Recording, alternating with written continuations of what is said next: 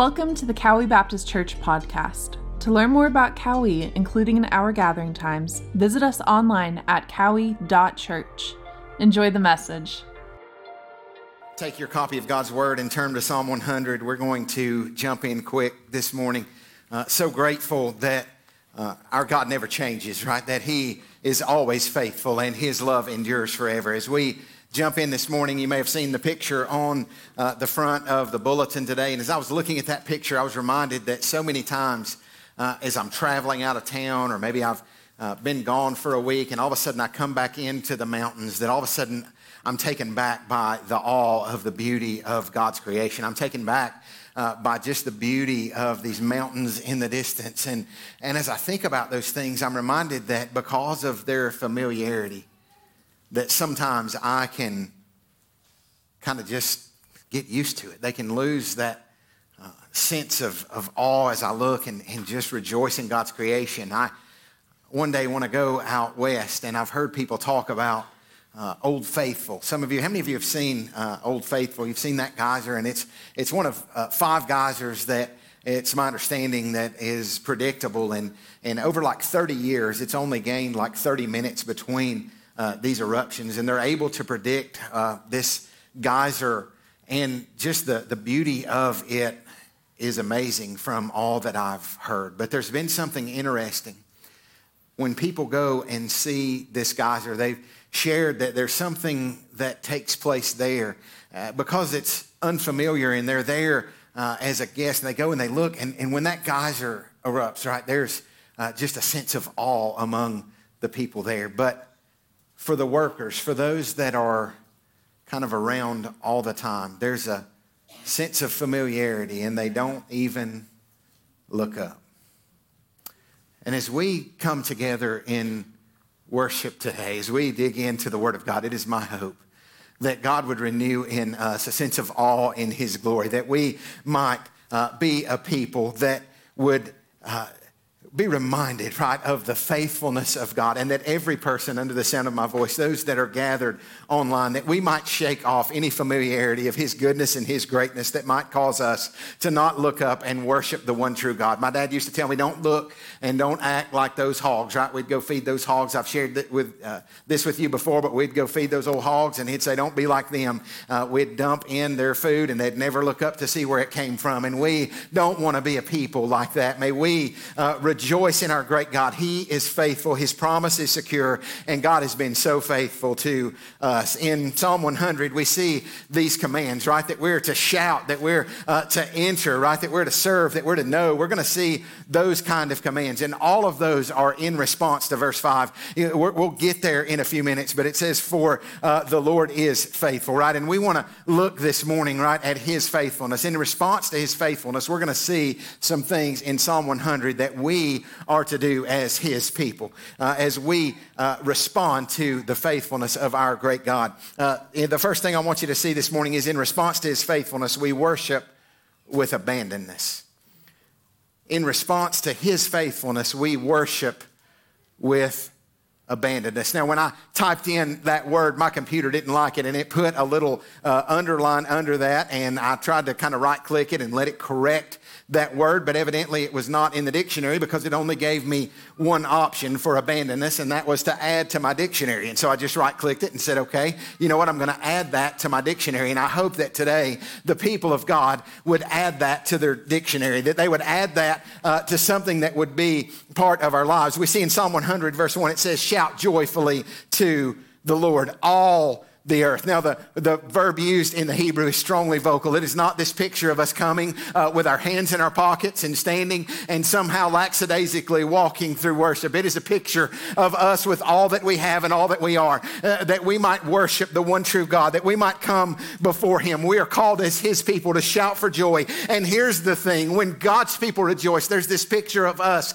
worshiping Him with all that we have and inviting the earth to join in His praise, right? We see nothing nothing polite or dignified about this. We see nothing about this that is, we hear the word proper sometimes, and we think about this way that we're supposed to look in front of other people. But I want you to understand something. Proper worship to our Lord is an unabandoned worship. It is this sense that we are not, that we are abandoned to Him, right? That we are worshiping with everything that we have, that there's nothing being held back in praise. And so what is our description, right? How would our worship be described? Abandoned or ashamed? Because we are to worship Him. He is alone worthy. We worship Him with everything. Number two, we see in verse 2 that we're to serve the Lord with gladness, that we're to come before Him with joyful singing. And in response to the faithfulness of our God, in response to His faithfulness, we serve with gladness. Now we see this word serve the Lord with gladness, and some of your translations may use the word worship, and the reality is that our English translations are not able to do this word justice. It is the Hebrew word avad, and it is this picture that we would understand by best combining these two words together, worship and service. And there's this picture that we would be filled with love for our God, that we would be in response to His mercy and His grace in our life, that we would be so filled with love for Him that regardless of what He asks us to do, that we would do it with gladness. The word that describes this is mirth. We don't hear this word very much, but it is this picture of a joy that is radiating within us, this wide-eyed, big grinned kind of response. Something like a kid getting a puppy. I don't know if you've ever given your kid something that they've been wanting for a long time, and there's this rejoicing in them, there's this happiness in them, there's this gladness in them that is much greater than anything that you could describe just with your face. It's like they move with their whole body because there's such a gladness in them, and there's this reality that we're to be a people that serve Him with gladness, that there's to be a joy in us, right? We don't got to go to church, right? We hear some people say, well, you know what, my kids, I've heard kids say, well, we've got to go to church on Sunday, or we've got to do this or that, but I want you to understand something. We get to go to church, and we get to serve our great God, and our perspective is that when we are serving Him in whatever way He would ask us, that there's a joy in us, a gladness, and I'm so grateful, right, for a people of God here that serve the Lord with gladness, with joy, that come together and serve Him in that way. Generations of families have committed to the mission of Christ here in this place, and we see in this local body of believers, right, for His glory, that mission has not changed. In our history, we read of Reverend Humphrey Posey and Reverend Stephen White that they came and planted this church in 1828. There was a vision that they had to establish a fellowship in an area fertile for cultivation. Posey was a missionary taking the gospel to the people of Cowie Valley. But I want you to know God was doing something greater than they could imagine. And I believe as we gather today, as we come and worship our great God, that He desires to do something greater than what we could ever imagine. God birthed this church in 1828. And He knew about us. This Wednesday, I had the privilege of going out with some of you students, and what a joy it was to me to be able to go into this community. And so rather than coming here and worshiping in this building that sometimes is referred to as the church, and I remind you often, right, welcome church, we are the church, and we go out as His church on mission for the glory of His name. And I had the joy of being with these students as they gave flowers to people, as they served people, as they paid for laundry and laundromats, as they washed cars, and they declared the goodness of our God. They declared the testimony of His work in their lives. And I want you to know that in those moments, right, in 1828, God knew about those, right, people that would serve the Lord and that would go all in for the glory of His name. In 1953, there were people that mortgaged their homes so that some of our buildings could be built. There were things that took place in our midst, right? This bet the farm kind of faith that generations had before us. Harvey Fouts said this to me a couple of years ago, and I saved his quote. He said, the past generations invested their scarce funds into the future with trust that God's will be manifested into future missions and ministry. That is, to us, the present generation, we are the answer to their prayers. We're to serve the Lord with gladness, and we're to be excited, right, that we have the privilege, we have access to the very throne room of heaven, right? He said, serve the Lord with gladness. Come before Him with joyful singing. And in response to His faithfulness, we come before Him with boldness. Hebrews 4:16 says, therefore, let us draw near with boldness or with confidence to the throne of grace that we might find mercy and that we might find grace to help in the time of need. I'm so thankful that we can come boldly to the throne of grace, and we have the privilege to approach God in worship. It's not because of our good, but because of the blood of Christ.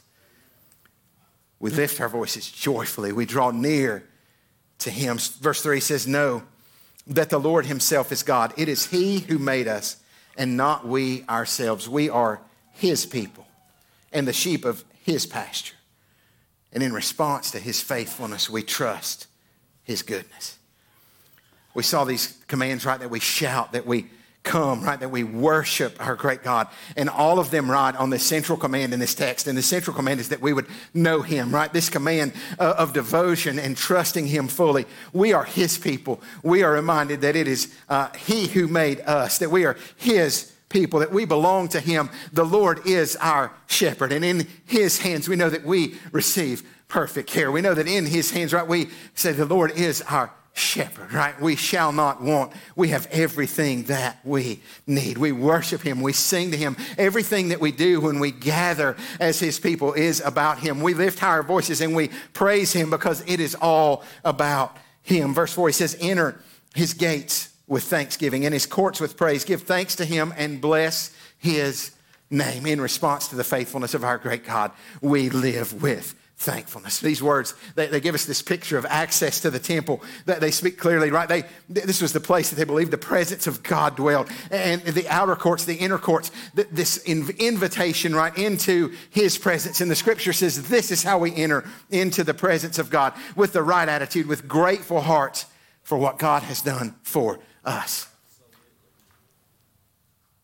Bill said, listen, we want to know what the will of God for us. He talked about it in the very beginning of his sharing today. He said, if you want to know what the will of God for you, he says, in everything give thanks. For this is the will of God for you in Christ Jesus, that we would give thanks, right? That we would rejoice in the hard times, that we would rejoice in the good times because we know that our great God is good in the midst of all those times. We are his people. Major Ian Thomas said this, if in any situation you're not prepared to give thanks, you are out of the will of God.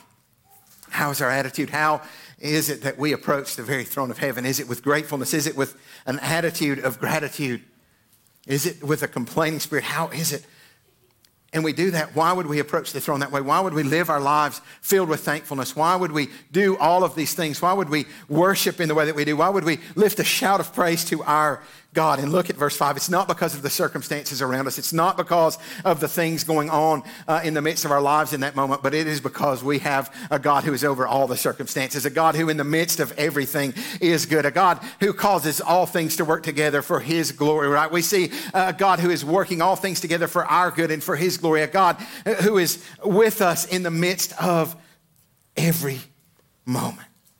He is faithful. Verse 5 says this, for the Lord is good. His loving kindness is everlasting and his faithfulness to all generations. We worship with abandonment. We approach his throne with thankfulness because he is good. His love endures and he is forever faithful. Great is the goodness of God. That's who he is. Great is his grace. Great is his mercy. Great is his love. In Lamentations 3, we see in the midst of a time of lament, a time of complaining to the Lord, that there's this reminder that this is the reason that we live. This is the reason that we rejoice. And he says, the Lord's loving kindness in verse 22, indeed never ceases, for his compassions never fail. They are new every morning. Great is your faithfulness. Great is his faithfulness. Great is his goodness. You know, I had the privilege of being with two families experiencing tremendous loss in the last week. And in those moments, there was worship. There was gratefulness. You know, I look at the Pitts family and they say, you know what? We are grateful for every minute that we had with our son.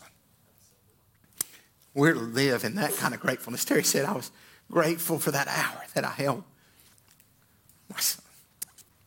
And we rejoice that moments like this are not the end. And we declare, God, great are you. Great is thy faithfulness.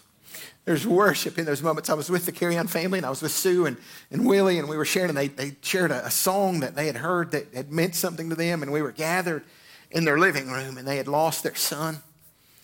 And we gathered in that living room, and as we listened to the words of that song, they lifted their hands in praise to a God who is faithful regardless of the circumstances that we're in, a God who is faithful and is with us in the midst of everything we face. And the words of that song that we listened to, it said, let the past remind me that you never fail. Tell my soul it is well. In God's faithfulness in the past, we can trust him with our future. So as we gather, Dennis Tucker wrote this about Psalm 2, and I loved it. He said, we stand our hands in our pockets, mumbling words with little thought or conviction, and such behavior casts our love for God in a very poor light. Is our love for Jesus so weak that we are too shy or inhibited to shout for joy to the Lord and to call everyone else in this world to do the same? We need to add abandonness to our dictionary. We need to be a people. You know, I can remember sometimes I would gather and I'd say, you know what, I don't know. You'd see people worshiping freely. You'd see people lifting their hands in praise. You know, Kevin shared with me this week. I told him, I said, you know, it's been a blessing to me. I sometimes sit behind them and I would see them lift their hands in praise to the Lord as they walk through this difficult time. And we've trusted and we believe that God could do anything he desired in the midst of that. And we trusted in God. And I would see them lift their hands. And Kevin said, you know, he said, some of those mornings, he said, it was hard to lift my hands in praise. But he said, once I did. And once we did, he said, there was something happening that God blessed us. And we listen, when we worship him and when we praise him, God has given these songs. Jack Dillard, we sung, How Great Thou Art in our early service. And as we sung and lifted those words, you know, God gives those words to me and they write those words. And then we have the privilege of coming together and singing those back to him. We have the privilege of coming together and worshiping a God who is faithful, a God who says that there's nothing that can separate us from our love, neither height nor depth nor angels nor principalities nor things present nor things to come, that nothing could separate us from the love of God. And man, we sometimes get in these places and we're so familiar with the words and somehow we think we're singing in response to something on a screen or with a band or with a choir, with all those things. But I want you to understand that we're approaching the very throne room of heaven through the blood of Christ. And then we have the privilege, right? We have the blessing because of what Jesus did on the cross, that you and I have been given access to the very presence of God. And when we do, I don't want us to sit with our hands in our pockets and our lips with things with lunch on our brains, but that we might lift our hands and lift our voices with praise to the King of Kings and Lord of Lords, the one who is worthy of all of our praise and all of our worship, who is worthy of all of our lives. Fact is, the Apostle Paul wrote in the book of Romans, and he said this in Romans 12. He said, I beseech you therefore, brethren. He said, I beg of you. He said, I urge you. He said, I beseech you therefore, brethren, by the mercies of God. He said, in light of all that Jesus has done on the cross, in light of all of my sin and all of my shame and all of my understanding of what I deserve, and in light of all that God's given to me in his mercy and in his grace, that what my response is to live my life, abandon to him, to live my life, to present my very body, everything that I have, as a living sacrifice, holy. Right? He says, listen, stop. We don't need to continue to pursue the sins and the mess of this world, but that we would live our lives, that we would be set apart. We're a called out people. We're a people that are to be set apart to lift high the praises of our great God and to call the entire earth to do the same, that we might pursue holiness, that we might live for the glory of his name, abandon lives, lifting our voices, lifting our lives, serving him with gladness, that when we have the privilege to be around people, that we might serve him, that there might be a laugh in our voice and a smile on our heart, and that we might declare the goodness of our God, even in the midst of hard times, even in the midst of suffering. It was in suffering that I saw my mother-in-law walk through cancer and I saw her praise Jesus. It was in suffering that I saw her and I saw that this is what it means. Listen, Jesus is good even in the difficult. Jesus is good even in the hard times, and I will choose to praise him. I will choose to worship him because he is faithful. The one who is faithful demands worthy worship. And there's something wrong with our hearts. I mean, we can give God a hand. But there's something wrong with our hearts if our worship doesn't reflect the joy-filled praise, the joy-filled worship that we read in Psalm 100. And it stands as a challenge to us to move toward the future. We look with gratefulness to the past, but we move toward whatever God has for us in the future. And I don't know everything about it, but I know that God desires that we would worship him with abandon, that we would be serving him with gladness, that when he comes, when he returns for that ultimate homecoming, that he would be found, right, with us approaching him with boldness, trusting in his goodness, responding to his thanks, thankfulness. You know, I sat in the carry-on's living room and me and Willie were talking and he looked at me and he said, I'm going to tell you something. He said, I'm not going back to Egypt. He said, and those of you understand what I mean. He said, I'm not going back to Egypt. He said, I'm going to see myself. He said, we're going to worship one day before the King of Kings and Lord of Lords. And I want to challenge the church that we might press on. Scripture says that therefore we have such a great cloud of witnesses. Let us lay aside every weight and that sin that so easily hinders us. And let's press on right toward the mark of the high calling in Jesus Christ. He is forever faithful. And he's calling us to be bet the farm, faith-taking, faith-risking people that are just willing to say, you know what, I'm going all in for the glory of his name. Give yourself to that mission. Give yourself to the call of Christ to share the goodness of who he is, to proclaim his love to the generations. And watch what God does. I believe the best is yet to come. Maybe you're here and you've never trusted Jesus with your life. Maybe you're here and you've never surrendered your life to Christ. Scripture says that whoever would believe in him, right, that we confess with our mouth Jesus is Lord, and we believe in our heart, not just simply information about him in our mind, but we believe in our heart that God has raised him from the dead, right, that we would be able to be saved, that we could be saved. And it's my desire this morning that we would worship our great God, that we would all confess with everything in us, that we would lift a shout of praise to the God who is worthy of our praise, that on our lips and in our lives, that we would see this consistency, right? When we see serve the Lord with gladness, that picture of serving, that picture of worship, that picture of those things being together, it's this sense of consistency that's in our life, that we live our lives. We come here and we worship. We gather as God's called out people. We gather as the church and we worship him. We lift our hands. We lift our voices. We worship him with everything that we have. And we leave this building as the church of Jesus Christ on mission for the glory of his name. And we serve and we worship. And it all integrates in our whole lives are worship to the one who is worthy. May we be those people. Y'all bow your heads and close your eyes. And we're going to pray to the Lord. I'm going to ask the band to come and we're going to worship our God. If God speaks to your heart this morning, I invite you to come and just to kneel on this altar. If we can pray with you, for you, we would love to do that. You can kneel down and talk to him. Maybe you're here this morning and Scripture says that it's by grace, through faith, that we are saved. Not of works, lest anyone should boast. If you've never trusted Jesus this morning, what better day, as Terry said, that the Spirit of God might breathe on you. And I pray this morning, God, that in the power of your Spirit, God, that you might convict us, Lord, of sin. Lord, that you might call us to repentance, Lord, for the way that we worship. Lord, that you might allow us, Lord, to get a glimpse of your glory. And God, I pray, God, that you, as you've revealed to my heart, Lord, that there's sometimes just a sense of familiarity that I don't approach this time, Lord, the time that I get to worship you corporately with other believers, that I can be approaching that with my mind all over the place, Lord. But I pray, God, that you would focus our hearts on heaven, Lord, that we might come before your throne this morning, God, in worship and in praise to you. Lord, have your will and way in every life, Lord, and may we leave this place, God, sent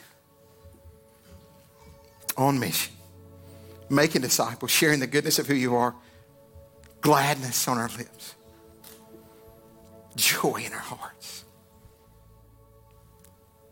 Lord, we love you. We thank you, Lord, for your goodness. Lord, we approach your very throne this morning through the blood of Christ. And we ask you, Lord, we read in your word, God, that there were moments. We read in Acts 4, God, of a time where, God, that they were gathered and they were praying. Lord, I long for a moment like this. The scripture says that the place that they were gathered was shaken. God, that they were filled with the Spirit of God. And they went out from that place with boldness. Lord, we pray that your Spirit might move and manifest himself among us in a way that would cause us to leave this place with boldness. Jesus, we love you. Have your will and way in our lives. In Jesus' name, will you stand?